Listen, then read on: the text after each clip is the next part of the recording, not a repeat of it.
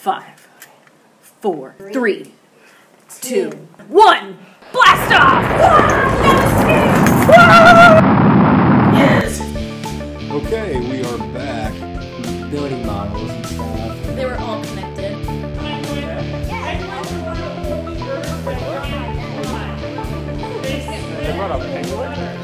Yeah! We're getting ready for our first catering event of the year. I'm a customer! That sounds pretty good. June 5th, 2009, that was a Friday. This after-school program started out with a bang, or should I say a roar.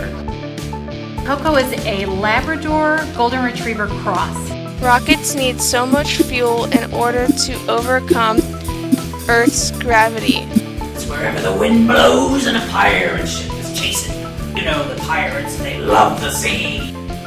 I love this school very much, and I love you guys very much. Books. The Big Dipper helps you find the North Star. A Big Dipper. The Big Dipper. Hi, I'm Dr. Al. I'm very impressed and excited to participate in my first podcast. Welcome back to the September podcast. This is Andre. This is Mr. Kelly. This is Aujanee. And we're going to tell you what we got going on this month. First off, this month we will be talking about aspects of space. We're also going to talk about the sea because September 19th was National Pirate Day. We're also going to talk with Beth Slade of Leader Dogs.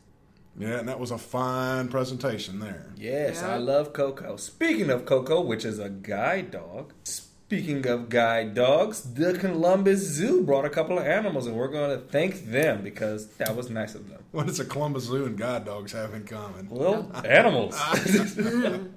Okay. Some of our seniors in art class was looking at architecture and design, and they visited the old campus of or I should say, one of the original campuses of the School for the Blind to look at differences in architecture and design between the two buildings. We'll be meeting some more of our students. We have Miss Butler's class, and we'll be meeting some 9th graders and 10th graders. We also have an interview with Dr. Labar and Dr. Manus, our interim superintendent and our assistant superintendent.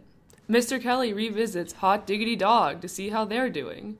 And our lovely Miss Julia reads us the October calendar, so you can stay up to date what happens in OSSB. And to cap off the podcast, we're going to visit the track and cover what happens at NCASB Track and Field Conference of 2018. Go Panthers!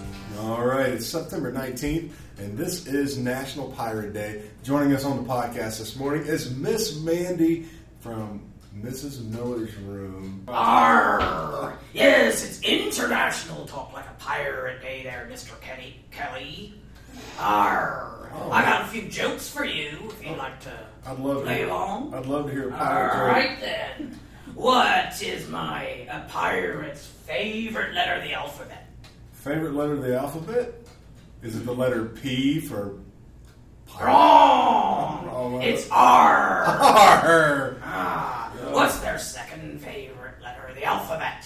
How about the letter A? Wrong! It's the letter C. You know, the pirates, they love the sea. Oh, they love the sea. They do. That's too rich. That's right. It's too bad we don't have any kids here called Davy Jones. They might have to have a locker or two or something around here. Well, anyway.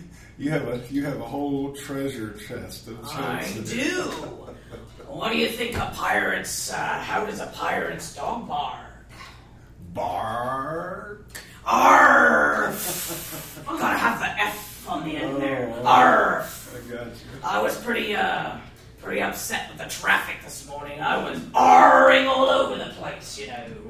And I was thinking about the fast lane. And I wondered if the ocean had a fast lane. Do you think it does, Mr. Kelly? Sure does. It sure does. It's wherever the wind blows and a pirate ship is chasing you. Yeah. Well, whatever you do today, have fun. Speak a little pirates. Have some grub with your scallywags and scurvy dogs. Right. And drink some grog. But if you're naughty, you'll have to come by Mrs. Miller's room. It's her birthday, you know. And you might have to walk the plank. Now do all your homework, lads and lassies. Otherwise, you will have to walk the plank.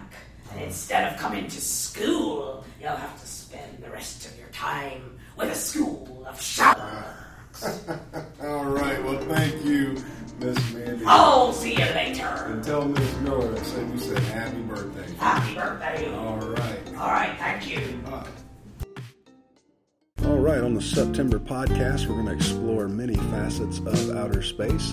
And right now I'm sitting here with Chantel, and we're going to talk about the people who fly into outer space. Right, Chantel? Yes! All right. What are the names of those people who fly into outer space? Astronauts. Astronauts are the ones that get in that space shuttle, that spaceship, and do a lot of things up there, like research, right? Yeah. Yeah, they study a lot of scientific things, don't they? Yeah, and you have to wear a lot of things, a helmet, everything, so you can keep safe. You got to wear your spacesuit and keep your helmet on, right? Yeah. At least during takeoff and landing, right? How about your seatbelt? Yes. Absolutely. Right. And you need to have 20/20 vision. Yeah, 20/20 vision. Does an astronaut need to go to college, Chantel? Yes. Yes, they do. They have to have at least a bachelor's in either electrical engineering, mechanical engineering, or some sort of science, like a biological science or physical science, right? Yeah.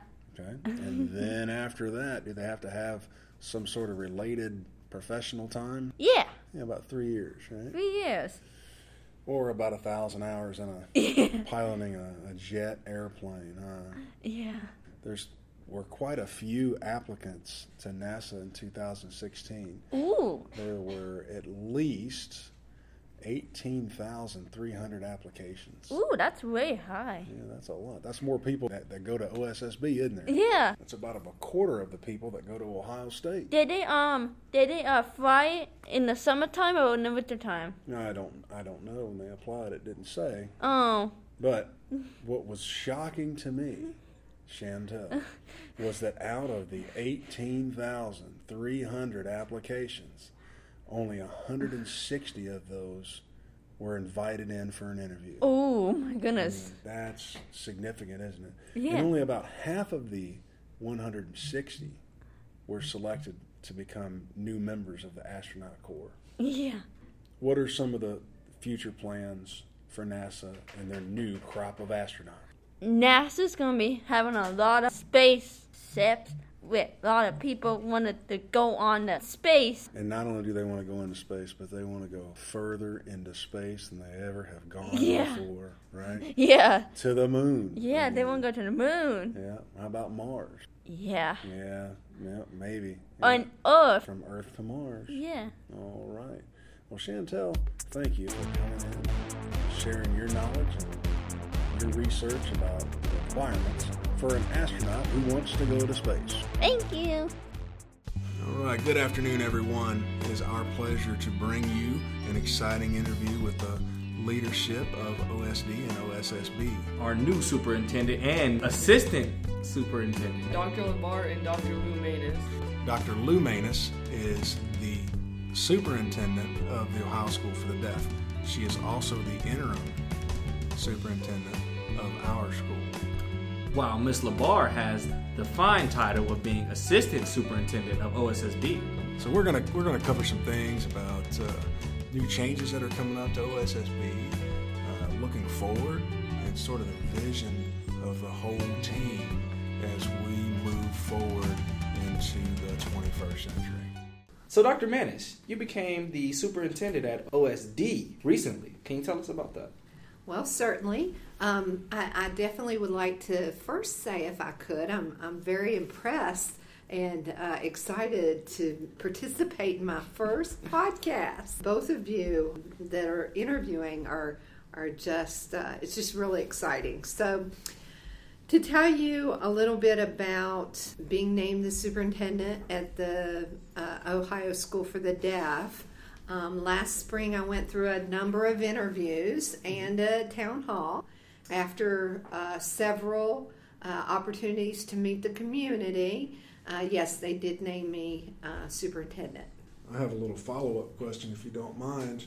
Hearing you talk, you have a little bit of a southern accent going, which I think is great. Can you tell us where you're from, a little bit of your background? Yes, I am from southern West Virginia. I do have that southern drawl. Living in the Columbus area now, I get that a little bit, and I'm hoping that maybe a little bit of that drawl will dissipate. But so a little about my background. My most recent job before coming here was assistant state superintendent. I worked with curriculum and instruction, special education, instructional technology, and assessment. So it was a wonderful opportunity to see how everything fits together and how policy and procedure at the state level truly affects curriculum and assessment and our special education as well. And then before that, I had just a great opportunity to work in the largest school district in the state. We had 27,000 students, 4,000 employees, and 70 schools. I was assistant superintendent there for a superintendent who'd been there for 20 years, and it was a wonderful opportunity to serve under him. So that gives you about the last 8 years of my life. Mm-hmm. Previous to that, and early on in my career, I was the teacher of the deaf. Really? For a number of years, and I was also the special education case manager for our school. So I had an opportunity to work with visually impaired students at that time, and that was a long time ago, and with other different areas of students who had special needs. So I've had a lot of variety throughout my career. All right. Definitely sounds like you have a well-rounded background. Dr. Labar, you are in a new position at our school. Can you talk a little bit about that? I can, Aujanee, thanks. Last year I was the Director of Auxiliary Services. Big titles. Big titles, and that meant that things like related services, the clinic teams were something that I was able to work with those teams and be in charge of. Mm-hmm. This year, being the Assistant Superintendent, I continue to work with those teams, continue to look at how can we use those staff members to support kids here who are at OSSB, and to support kids who are across the state who are not in classes here, but also have visual impairments. But in addition, being the assistant superintendent, I get to have a little bit more contact with the principals at both schools, a little bit more contact with teachers in terms of thinking about things like curriculum, instruction, what assessments do they want. So I've been really excited to get a chance to talk to everybody, if that makes sense, not just related services, who are a wonderful group, but it's neat to be with everybody. But who's the Director of Auxiliary now? You're talking to her. Oh, so you have the same, you do two different... I have different parts to my job. Okay. Yep. So Dr. Manus, we here at OSSB have never had an assistant superintendent. Can you tell me a little bit about that restructuring and how that affects us? Okay, so let's let Dr. Labar, you want to respond to that assistant? I would, and then if there's anything else, please feel free to jump in. So, Andre, you had asked that we've never had an assistant superintendent before. How did this come about? Correct. We are looking at ways to make sure that both schools have service and expertise from administrators. We're trying to be very focused on making sure we're always able to get that direct support, the teachers, the parapros, related service, and those kind of frontline people who interact with kids every day. For Dr. Manus and for me, those are the most important people who are here making sure that they're providing service for kids. The thing that I really like about getting to work with Dr. Manus and the assistant superintendent is that I get to learn from her and some of the expertise that I do not have, some of that district piece, and then she has been wonderful to me to learn some of the pieces very specifically here at OSSB and very specific to related services at both campuses, because that's kind of a different group. If you think about being in a traditional school, that focus is on the kids in the school. And while that is a very important part of our work, our school sometimes includes the entire state. When people have assistive technology questions and they need Mr. Kelly, I don't say no to them. Mr. Ramsey doesn't say no to them if they're in Toledo. Like, we would still want to make sure that we're being helpful. Mm-hmm. And that's just a different component here because our school is just a lot larger. If you think of it like that, we are a service option for anybody who needed some help. And so it has been really exciting in the assistant superintendent spot to be able to learn from both places and to see what we can do to be useful to kids and to our adults at the schools. So what's it like being an assistant superintendent or a superintendent at both schools? I'm going to ask Dr. Minas first because she has had more experience than I have. Mm-hmm. So I would like to just quickly follow up on what Dr. LaBar was sharing. I feel very strongly that my role is supported and I am able to do so much more because I have Dr. LaBar's expertise. The time that she has worked here at the schools, she is able to help me as I'm moving not only into the role that as superintendent, but moving from one state to another and then getting some of the nuances. So we have a really good synergy, I believe. I think so too. In being able to take all the good that we both know and move it to being great. So what is it like being superintendent for both schools? Interim for one school and superintendent for the other. It's a very unique spot to be in because I get to be an advocate for both schools. You know that currently operations and the fiscal, the budgeting, and human resources, all of those areas are one entity. So with that one entity, since I am standing as a superintendent for both schools, I'm able to think about across both campuses what are the things we need. And certainly my role is to look at how can we make both schools the very best that they can be. And the decisions, and I kind of think about the analogy, a parent who has two children. I have a daughter and a son. My daughter needs to go to the prom, so I'm going to buy her a prom dress. My son doesn't need a prom dress. My son needs football equipment. He's going to play football. So when I think about the daughter and the son as schools, one school needs that prom dress, one school needs that football equipment. I am getting the opportunity to help make those decisions, and it's very exciting. And with Dr. LaBar's help, with Mr. Ramsey and the principals at the School for the Deaf, we're all of us working together and not only serving our students in both schools, but even the outreach services. So we're affecting all across the state.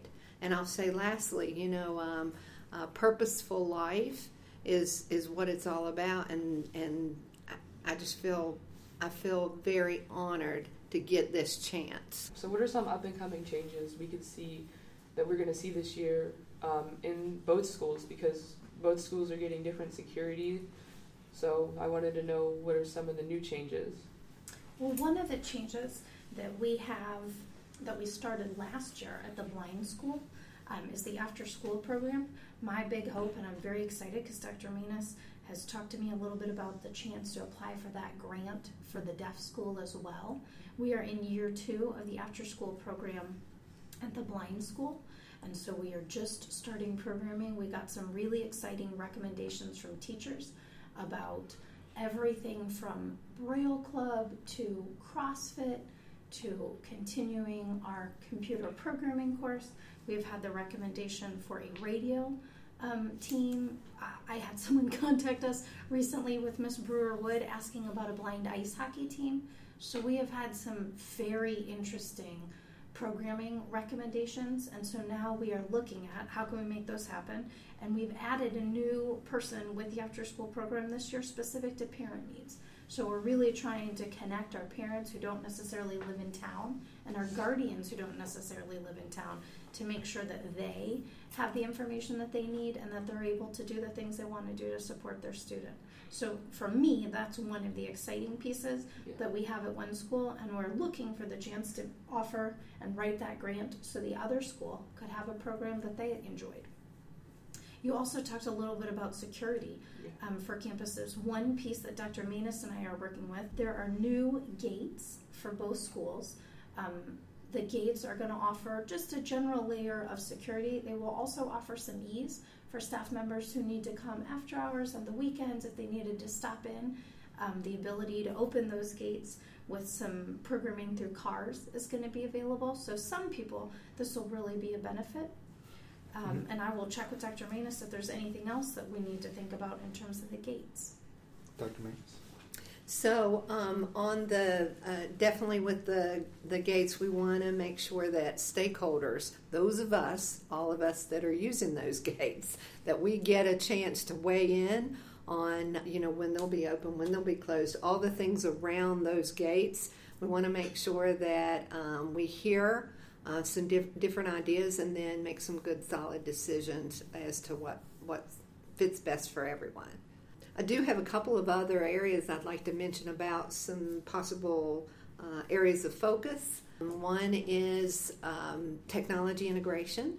The leaders and teachers, us figuring out what increased technology integration would look like. In a traditional school, it's called a one-to-one initiative. Well, at our schools, it's probably going to be a one person with multiple pieces of equipment and what that would look like. But certainly we can see some areas of growth for technology integration. And then the second piece, working with the building principals, we want to look at student engagement. What are our students engaged in?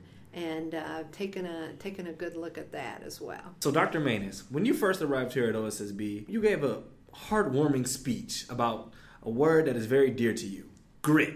Can you expand on that? Tell the audience why grit is so important to you. Absolutely. So, and if you do a Google search on the internet, you'll get Angela Duckworth is like the guru of grit. And she has a short video clip where she talks about having grit. And then there are some other actual cartoon skits. You may know that I have, or may not know, I have 5 children myself. And they range from adults all the way down to a 16-year-old. He's in 11th grade. So he has two years left. But they all know that grit is very dear to me. I believe strongly, and Angela Duckworth shares in her research, that perseverance and sticking to something for a long time has a lot more benefit rather than just naturally being talented at something. Talent goes a long way, but talent doesn't make you necessarily successful. It's the grit behind the talent, meaning that I'm going to work at this and I'm going to keep at it until I am successful, and figuring out what works and what doesn't work for you. I'm glad you cleared that up, because when I was growing up, grit was something else. It was breakfast. Yes, having grit, Steve. And I want to mention that when you mentioned grit, all the seniors, that's all they could talk about. So I think that message really sank in for us. Thank you. Oh, that's wonderful to hear. So, Miss LaBarre, your catchphrase is chicken needs help. Can you talk about that? I think that is a little unfair. That is a story I have shared. However, yes, I will.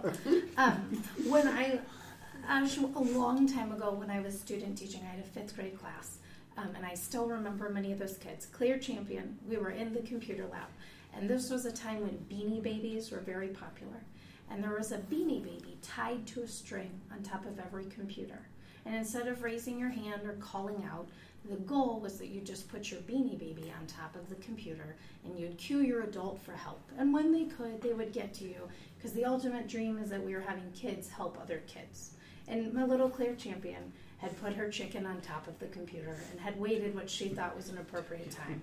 And she grabbed the chicken by the string, yanking it, swinging it around, yelling, "Chicken needs help. Chicken needs help." And it caused the entire lab to shut down because the kids lost their mind laughing at this.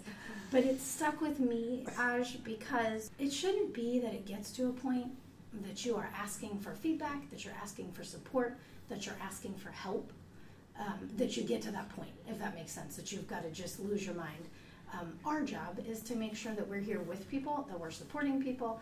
There's just an incredible amount of adults that know how to do their job and do it well and to serve kids. And Dr. Menas and I feel like our job is to support them and get stuff out of the way and open up new doors for them. So I laugh sometimes when I think about Chicken Needs Help, but I'm also really, to be honest, appreciative that Claire had a bit of that breakdown with me, because we don't want to be in a situation where people feel like they can't get access to us, they can't get a hold of us, and it gets to a point where you need to scream out with the chicken. So for me, it was a very useful story, and I really liked that kid. She was a cutie, she was a nice kid, she was a hard worker, but it is burned into my mind, her face and yelling out "Chicken needs help." I don't want that to be a situation that we repeat, so I'm trying to learn from it. Not go afoul. You're right, no sir, not go afoul.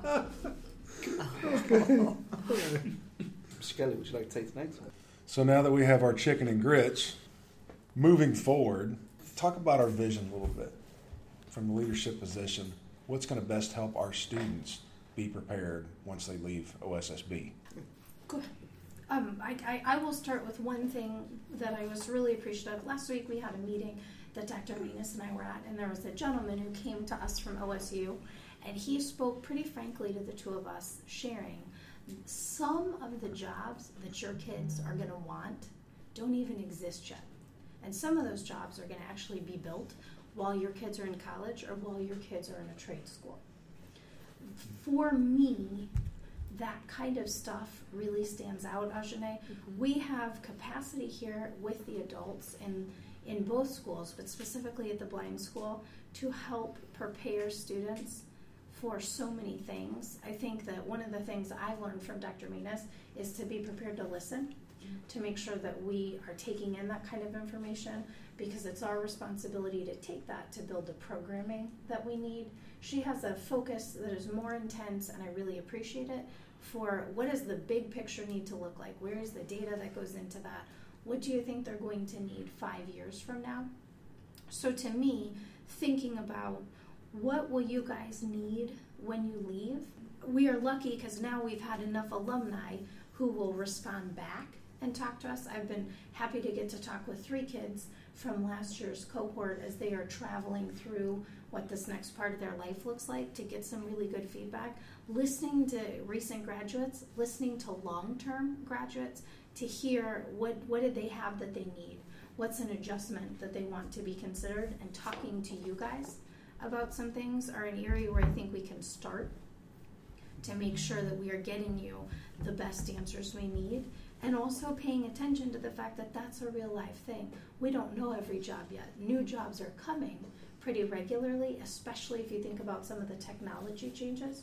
And so sending teachers to conferences, getting kids out to different schools, getting people to be connected to where there is new information, to see what people need, is something that I'm excited about. And Dr. Menas has an experience at that in a much larger way, just because she's already been at a state level.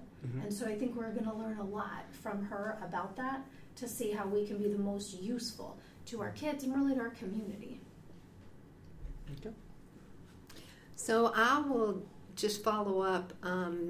Everything that Dr. Labar just articulated is spot on in my opinion. I believe that when we think about the process skills our children should have, just what you're doing now, interviewing us, having that ability to do interviews, having that ability to communicate and present yourself, all of those kind of process skills are very, very important to have.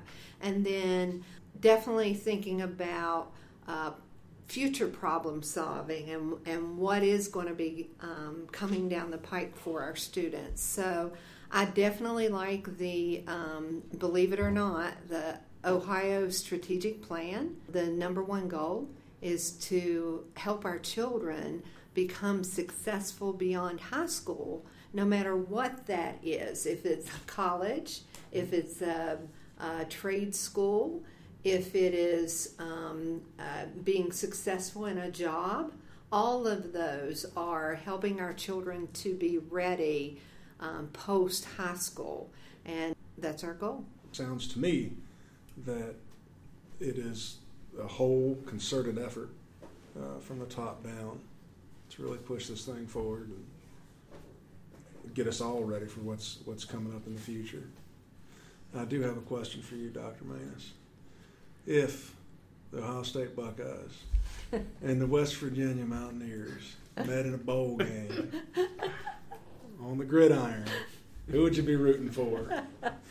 Well, I'll tell you what I'd have to do is, because I have a daughter that's going to be going to Ohio State, and so she's definitely going to be a Buckeye. Mm-hmm. I would probably find a seat right there in the middle where. You would cheer for 50-yard line. And my dad actually is from Michigan, and he's lived in Michigan. Yeah, Dr. LeBar, he's from Michigan. Yeah. They did a great job Saturday against Nebraska. That's a little moment of success. I would say that. Yeah. But well, that's great. Is there anything else that anybody would like to add? I do have one question for the both of you. Can you just briefly tell me one thing you love about your jobs? Andre, I will tell you, time with students for me is just super motivating. To see you guys grow, to see you push and want to think about new things. When a student gets it, like there just isn't something more exciting to me than figuring out the first time you flip, the egg for the omelet and you get it just right. Figuring out how to make that edit in the podcast so that it sounds the way you want it to sound. Mm-hmm. That is still just, there isn't something more exciting to me than that. And I will also tell you, I have been really lucky because I've had adults who have been very patient with me to kind of teach me things that I don't know from the time I've gotten here until now, to feel like I get it, or to know that I've asked one of the teachers or one of the parapros here a question and I can tell that I'm on the right track. That is exciting to me as well, because it's this was a complete new skill set for me to learn. So sometimes to feel like, yeah, I get it, like this is where we need to be going. Those two things for me just make it totally worth it. It makes you want to come to work and work hard. So it's really hard for me to tell you one thing that I really like because, again, I feel very honored to have this opportunity. It is every day when I get up and I'm coming to work, it is very purposeful. And when I think about pushing for access for all, some things that we're working on right now, we want to make sure that any type of assessments for licensure for adults, that they have good access all the way down to our small children, that they have all the resources and materials that they need. Folks will often say, well, it's all about the kids.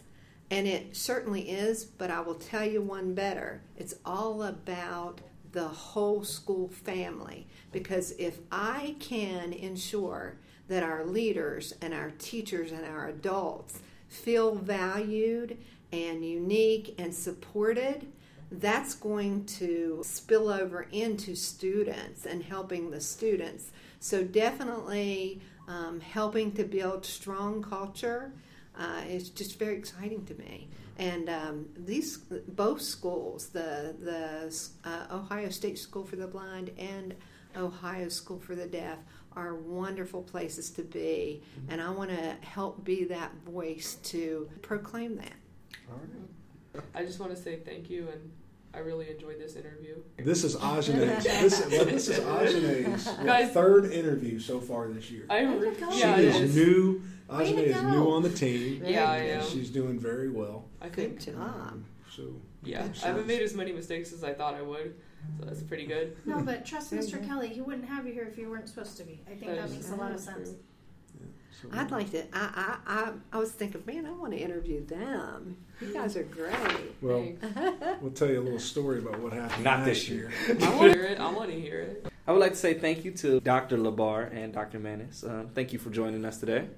Well, thank you so much for having us on my first ever podcast. I appreciate it. It has been a lot of fun to be with you guys. I'm excited, Andre, for this year, for the chance to work with Dr. Manis. And we appreciate the chance to share that with you because we're feeling good about this year. And hopefully we can get you guys back in here at the end of the school year. Or they may interview you. Let's not do that again. I love that opportunity, sir. What a pleasure. Thank you, guys. Thank you. Hi everybody, my name is Constance and today I'm going to be reading you guys Space Shuttle Facts. Hope you guys enjoy. For many years, people wondered what was beyond Earth. There was no way for anyone to explore the boundaries outside of our atmosphere. The long space shuttle allowed the exploration to take place. The space shuttle is a spacecraft that is similar to a rocket and airplane. It is used by space program and at the National Aeronautics and Space Administration, NASA, to launch space probes and satellites, conduct space experiments, and build space stations. The length of the space shuttle is 184 feet and it weighs 4.5 million pounds. The space shuttle was first piece of the space exploration technology that was reusable. Although over 600 astronauts have flown to outer space on the space shuttle, only about 7 can fly out at one time. The longest orbit of the space shuttle lasted 17 days. The space shuttle takes off like a rocket, yet lands like a plane.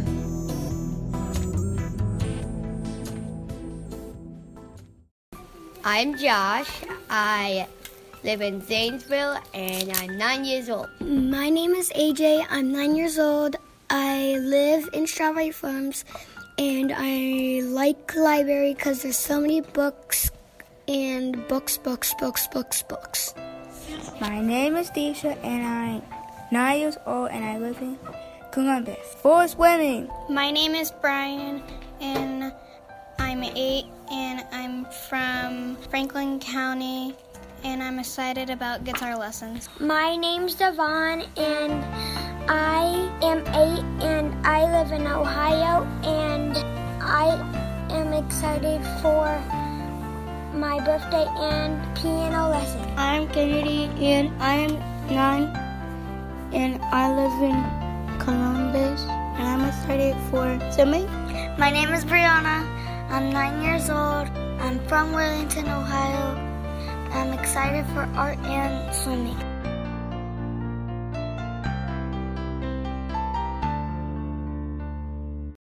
All right, here's our illustrious track coach of the OSSB Running Panthers, Coach Ron Heath.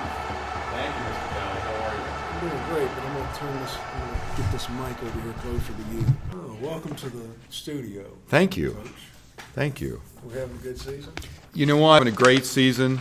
You know, the girls and the boys have worked really hard to jump right into it. We just finished a big meet down in Tennessee, kind of getting us prepped for this weekend for the championships. And the girls took third place in that meet. Our girls team is extremely solid. We have in our Class A events, we have Autumn Radcliffe and Constance McCready's doing a great job, getting a lot of points. In Class B, we have Aujanee Bland, Lolita, Hadisha, and Emmy.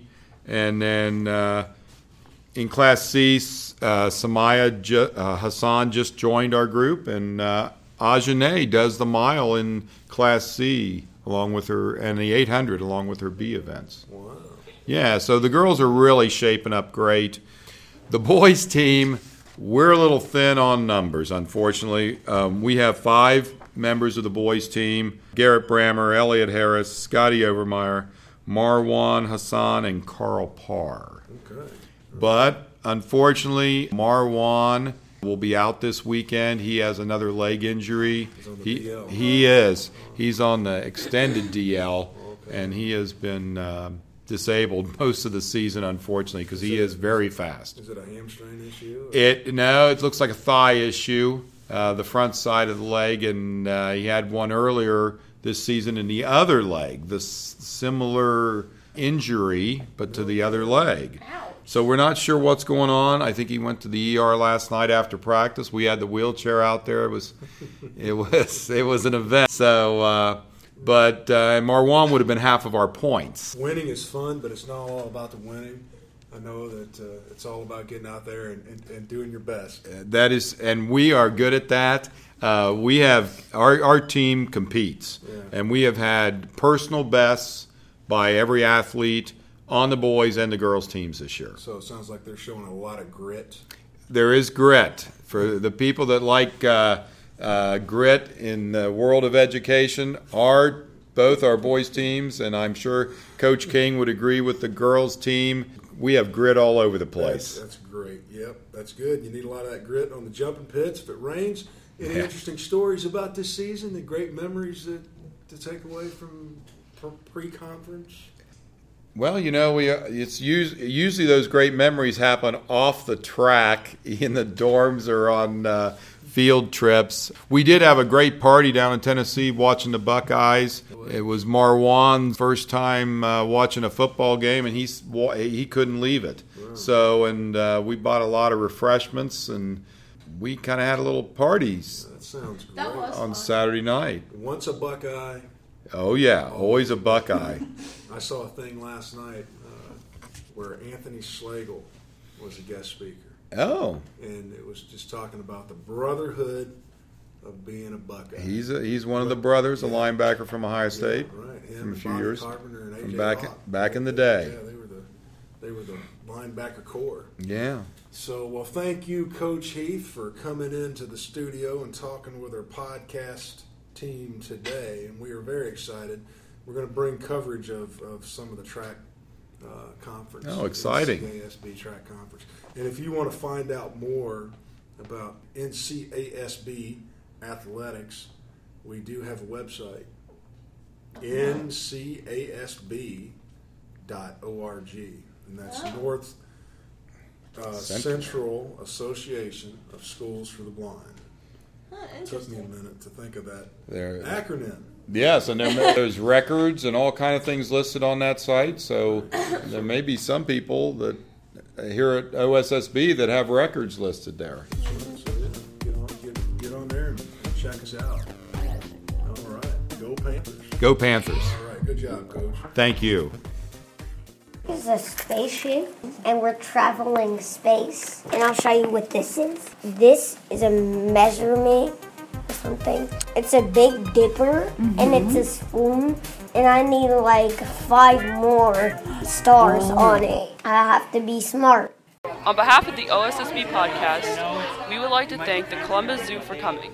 This after-school program started out with a bang, or should I say a roar. We got to see 4 different types of animals: a penguin, a possum, a armadillo, and a ball python. Once again, on behalf of the OSSB podcast, thank you to the Columbus Zoo for bringing down those amazing animals. Go Panthers! 3, 2, 1.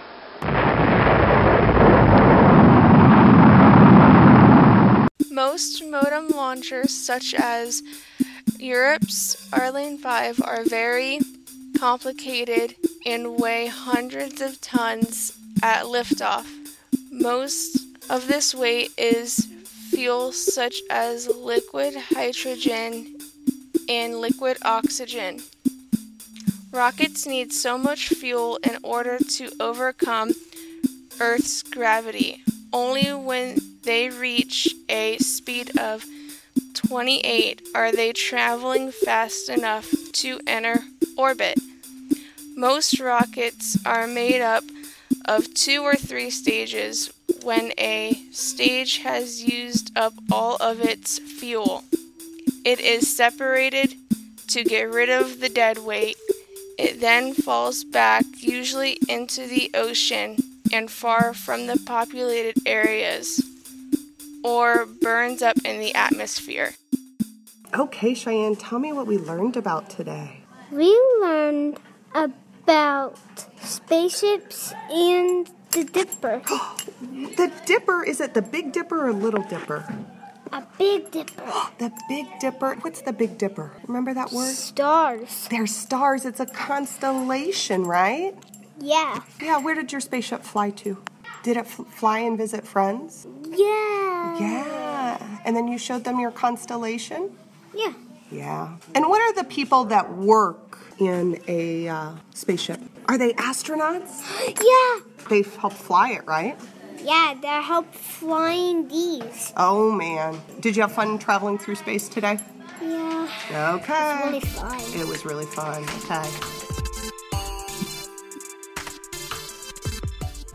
Up next on the OSSB podcast, we are joined by Matt Cromer, a graduate of OSSB since 2009. Also, we will be speaking with Drew Jennis from Eastern Seals.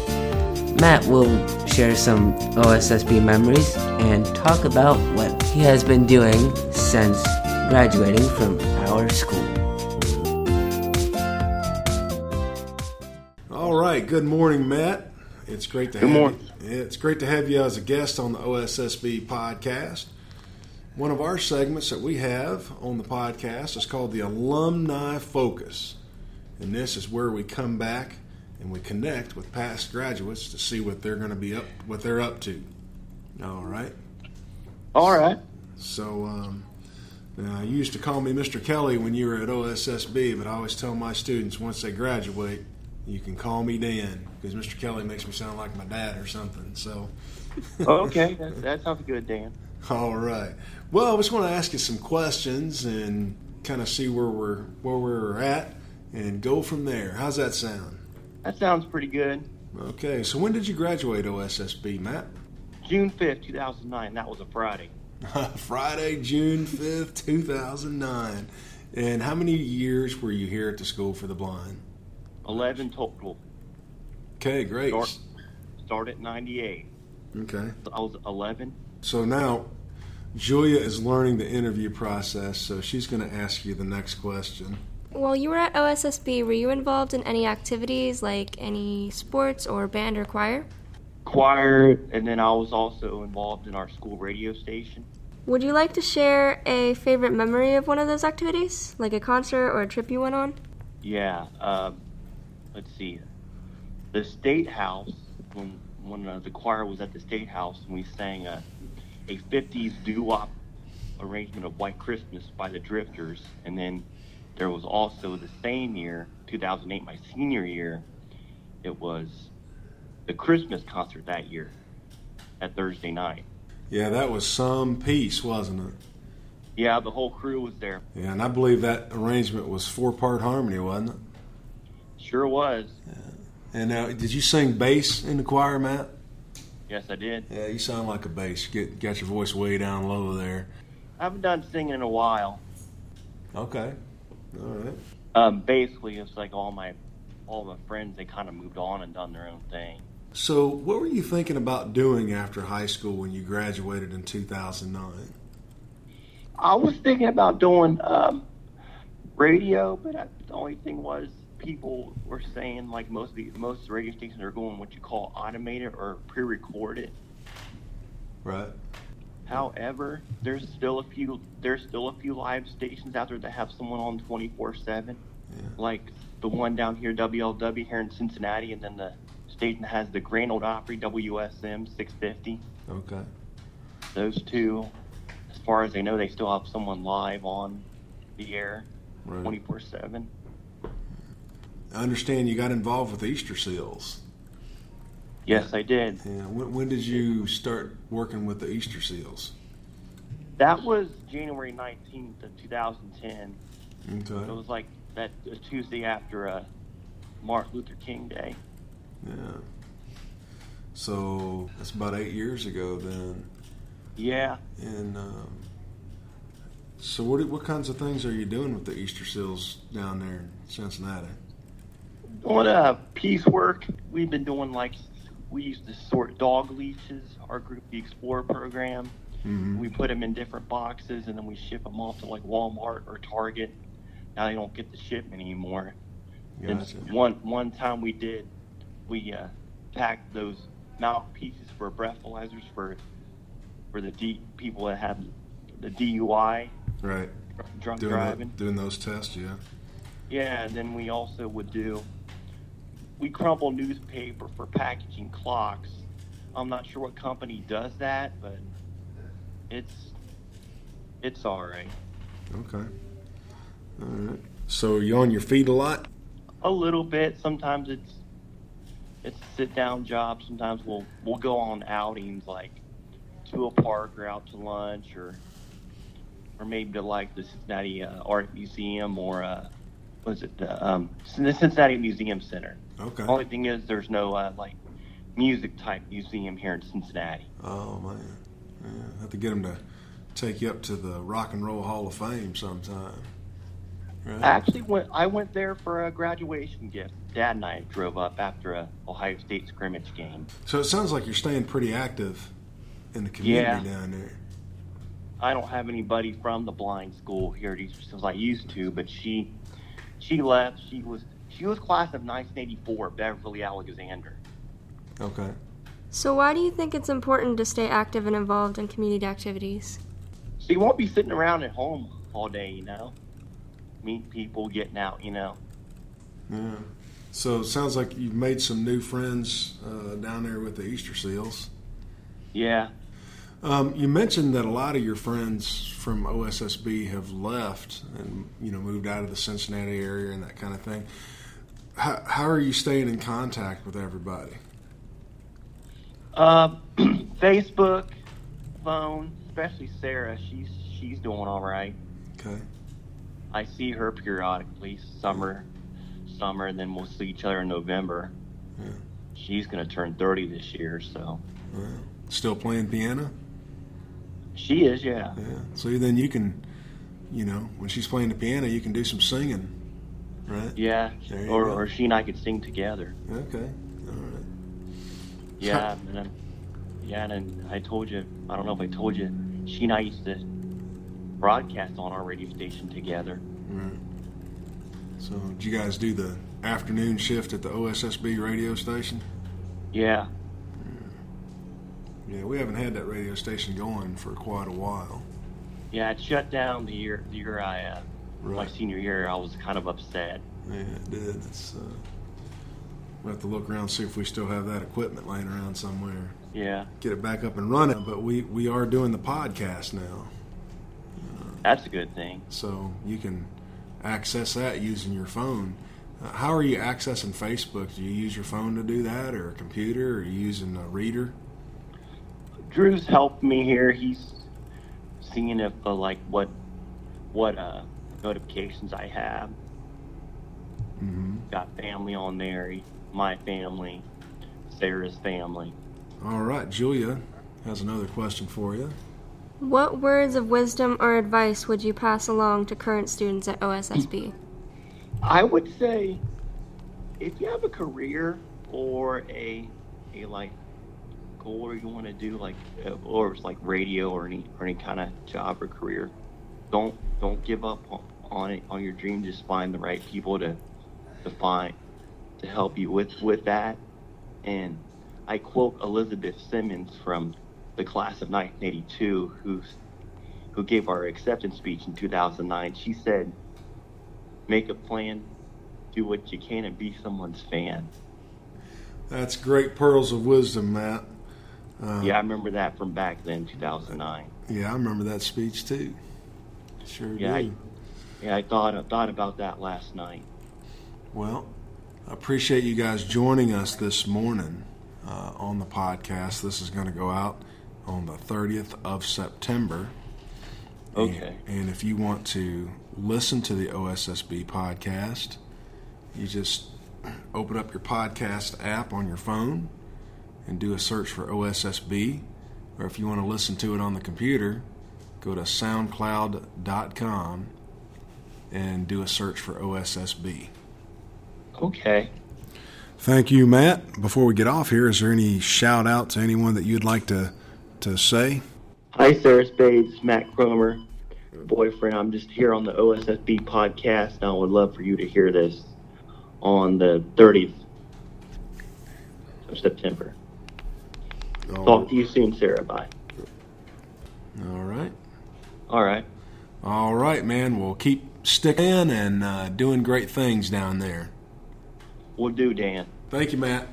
Thank you, Dan. All right. Bye. Drew, would you want to talk about anything involving Easter Seals and what Easter Seals does? Yeah, so we just started this this social media project with Matt and a few others, and Matt, for him, this is, I think it's really helped him out, reconnecting with some of the people on Facebook that he otherwise wouldn't have, or may not have those connections. But yeah, that's really all I have to say about it right now. I just started a few weeks ago, so but I found this to be very beneficial, and I would just like to, I think, speak for Matt and say thank you for having him on the podcast and give him that opportunity. He loves radio and all those type of things. So being on the podcast was really a cool thing for him to get the chance to do. All right. Well, we sure look forward to putting this together and getting it out there. And I hope you guys get a chance to listen to it as well on the 30th when it comes out. Yeah, definitely will. Well, thank you so much for your time this morning. Thank you.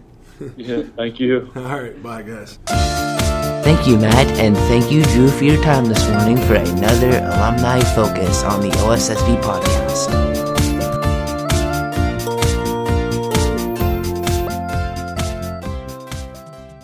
Okay, we are back, and we're going to talk about a visit downtown today with our seniors, Troy, Chantel, Taylor, and Constance. Where did we go today? We went to the old school for the blind in Parsons Avenue. All right, and it was considered an art trip, wasn't it? Yes, it was. I loved it. All right. Taylor, how come it's an art trip? Because we were learning about architectures in art class, and some of us had the opportunity to make the original school for the blind, and then when we went there, they were the architectures. All right, so you got to learn a little bit about architecture, right? Yep. Troy, so that being said, how would you kind of define that term? Like building models and stuff, and like, whatever model you want to build, like it's the design of the building, right? Yep. How the building looks and how the building feels, yes. Right? Mm-hmm. So were there some differences between the new school for the blind and the old campus? Yeah, there was a lot of difference, I could tell, because the rails were different, which I mentioned one of them had a braille-like dot, which is interesting, and which lets you know if you go up a second step each time, you would feel that dot, and it lets you know you're up on each stand. That sounds like a good idea. Yeah. Chantel, how many floors were there? How many stories is that old building? 6 stories. Yes. Yes, six. 6 Stories. Yes, And, 6. If I remember right, we went on a tour there a long time ago. One of our principals took the teaching staff down there as far. We went down and took a tour and kind of got the history of the old school. And it was kind of neat.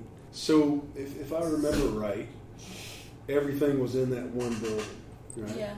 Yes. The classrooms, the dormitories. Yes. Yep. They were all connected. The cafeteria, the gym. Yep. Well, I don't remember if there was a gym down there. Was there a gym? I don't know. They didn't cover that? Probably. Yeah, but I knew they had some beautiful hardwood floors down And lots of tiles, too. there. Yeah.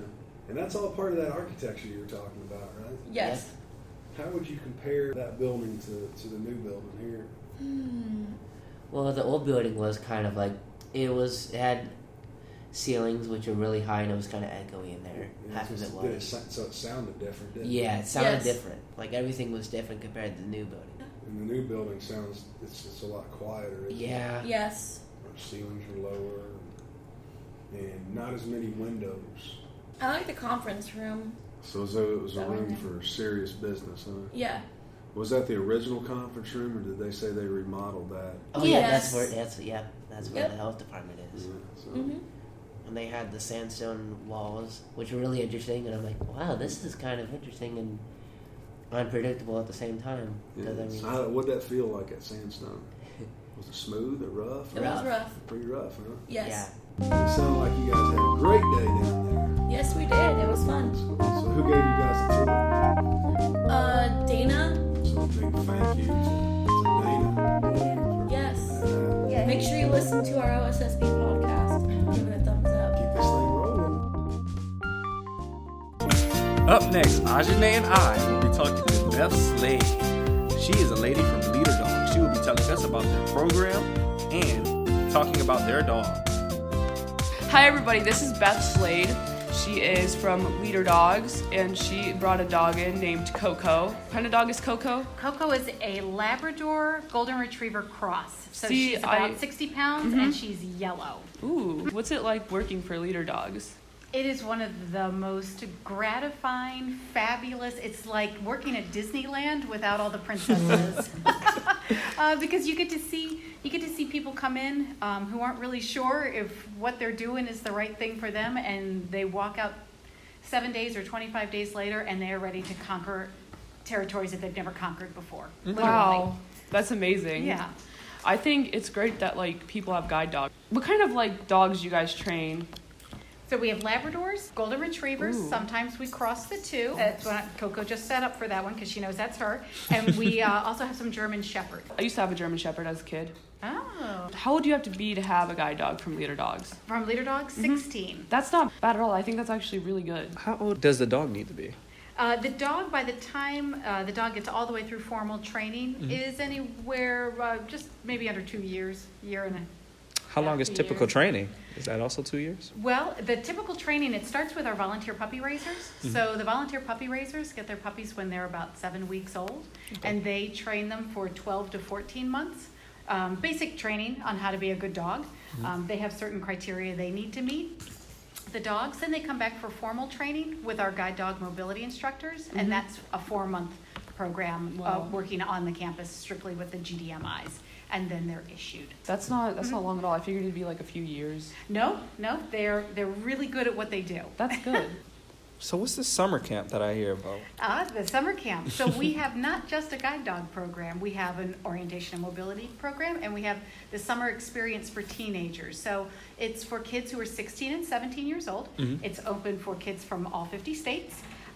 It comes up for a week. We do a lot of leadership skills. We also go up to a camp that is just north of us, and we do everything from rock climbing to zip lining to canoeing, tandem bike riding. You get to test drive a Leader Dog one day. Okay. It's a lot of fun. That's good. So that's for about 21 students, and applications are online. All of our programs are free of charge. What? So your room and board, your travel to and from Leader Dog, the harness, the summer experience, whatever it is that you're coming for, it's all free. That's really cool. See, some dog companies you have to pay for. Some you do. We've been doing this for almost 80 years. Wow. And everything that we do, we fundraise for, and so that there is no fee for service. Do you have like a story of like a favorite Leader Dog? Like, do you have a favorite dog? A favorite dog? Probably every one of them that I meet. That's so sweet. But yeah, they each have their own little personalities. Coco just stood up just for that. A favorite story. I always hear really funny stories from clients. I actually had a woman who lives over on the western side of Michigan. She was in between her dogs, and so she was using her cane. And she told me, she said, I had to run to Walmart to get a prescription. And I said, oh, well, that's grand. And she said, do you have any idea how many obstacles there are in the aisle at Walmart? And I thought about it. I said, no, I never really thought about it. And she said, neither had I. Because, of course, her cane is very tactile. You have to touch the thing to know that it's there. And the guide dog is completely opposite. It had been walking her around for the past 10 years. She didn't even know she was walking around obstacles. So that was one of my favorites. I have another question. Yeah. I understand that you have a breeding program. Can you talk a little more about that? Sure. So it used to be that we would take donated dogs. We found that the success of those dogs wasn't as high. Yeah. So now we have our own breeding stock dogs. So these are dogs that are pulled for breeding. They live with volunteers. They come back on campus when it's time for the breeding to happen. Then the breeding stock dogs go home. The puppies are whelped in the volunteers' home, and then they come back when they're about 6 weeks old. What does it mean when you guys say, make everyone unstoppable? It's a good question. So yeah, that's our new tagline is make everybody unstoppable. Because when you've got the confidence to travel independently, you can go anywhere. And a lot of times then you can do just about anything. So that's making people not have that barrier of not being able to get out and get around. And a lot of people, it's, how am I going to get to work? Yeah. And when you've got the confidence and the tools, like either white cane, skills, O&M skills, or guide dog with you. Yes. Sometimes that's not even your obstacle at that point. It's, well, do I have shoes that match my pants? Who cares about that? Who cares? You can wear orange shoes and yellow pants. No. I would totally do that. So would I. All right. Thank you, Miss Beth. It was nice meeting you. Really nice meeting you. It was nice to meet you both. Coco's ready to go. We have a customer. This is one of my favorite spots to stop. I think it's a hot diggity dog day down here, isn't it? It is. Who's the greeter today? Ryan. Ryan, how are you doing today, Ryan? Hey, all right. I have my order in. Did you get my order? I'm getting 2 today. All right, we'll give you 2 punches in your loyalty card. How many hot dog would you like? I would like 2 hot dogs, please. Okay. All right. Thank you. Would you like to make that a combo? I'd love to make that a combo with, what do you got, potato sticks again? Yes, we do. And the combo's something new this year. It is. What do we have in our combos? Chip and pop. Chips and pop. Okay, Dakota, how much is one combo? Free. Okay, let's use the calculator and he's doing 2, so we're going to do 3 plus 3. Thank you, Cordell. $6, All right, Dakota. How much was it again, Dakota? Did Mr. Kelly owe you? $6. Okay. All right. So, Dakota, what I'm going to do is give you a $5 bill first. How many more do I need for 6? 1. There you go. Good job. All right. And here is your $1 bill right there. And we're going to put your stuff in a bag. well, thank you. That'll make it carrying it a lot easier. So how's the business going down here, Miss V? Business is going pretty well. We changed our times this year. Yep. That we sell during 5th period, and that's when the elementary teachers eat and staff. And then we go a little bit into the high school students' lunch when most of the high school teachers have their lunch. Oh. About 11:15 to 12. So has there been a significant pickup because of the time change, you think? Not yet, because I don't think people have gotten the word. Yeah, we're gonna get the word out on the podcast. Your business ought to be picking up. Thanks. Everybody's worked very hard. Yep. All right, guys. On the count of 3, let's say hot diggity dog. Ready? 1, 2, 3. Diggity dog. Hot diggity dog. All right. Thank you. My name is D'Ariana. I'm from Cleveland, Ohio. I'm in the 10th grade. I am 16, and I am the prettiest girl here. I love this school very much, and I love you guys very much. Hello, my name is James Stout. I'm from New Philadelphia, Ohio. I really love OSSB because all of the teachers and staff are respectful and polite, and they really take time to teach. I'm in 10th grade. My name is Jesse Amos. I'm from Ohio, Centerville, Dickinsburg, Ohio. I am in the 9th grade. Hi, my name is Marquisha Beverly. I'm in the 9th grade. And what I love about the school is that they have really great teaching. And I'm from Columbus, Ohio. My name is Sharon. I'm in the 10th grade. I love playing the piano. Here are sounds from the 2018 NCASB Track Conference. Final call for boys, Class C, 1,600 meters. All right, here at the track meet, we've got a couple of alumnus here. Jeremiah and Jerica. And Billy. 2011. Yo, have you called Class A boys shot? I have earlier, yes. All right. For the boys, first place, Arkansas. Second place, Tennessee. Third place, Indiana. Fourth place, Minnesota. For the girls, first place, Kentucky. Second place, Indiana. Third place, Missouri. Fourth place, Ohio. Great job, track athletes. To the right, point directly to the North Star, which is also known as Polaris. Because the North Star always appears in the same place in the sky, it has served as a navigational tool for centuries. If you are facing the North Star, you are facing north. The North Star is also known as the steering star, the load star, and the ship star. Hello everyone, this is Julia with the calendar schedule for October. October 2nd is the Bill Roby trip to Kentucky for the elementary students from 6 a.m. to 8 p.m. October 4th is Goalball Clinic in Kentucky, then band practice from 5:30 to 7:30. No school on October 8th for Columbus Day. Band practice on October 11th from 5:30 to 7:30. October 15th is White Cane Day celebration, and finally, October 18th is the staff and student goalball match, followed by the band playing at the Pumpkin Show at 4 p.m. Thank you guys for joining us for this month's podcast. It was a little long this time, but we thought it was all well worth it, didn't we, Aujanee? Yes, we did. We are getting ready to bring you events for the next one. We're going to, for sure, do the art presentation that's taking place. It's going to be really neat. Students built a city out of recycled materials, and they're going to explain all about their city and how innovative they were in that process. Thank you for joining us from Aujanee, Andre, and Mr. Kelly, and the rest of the podcast team. Hope to see you guys next month.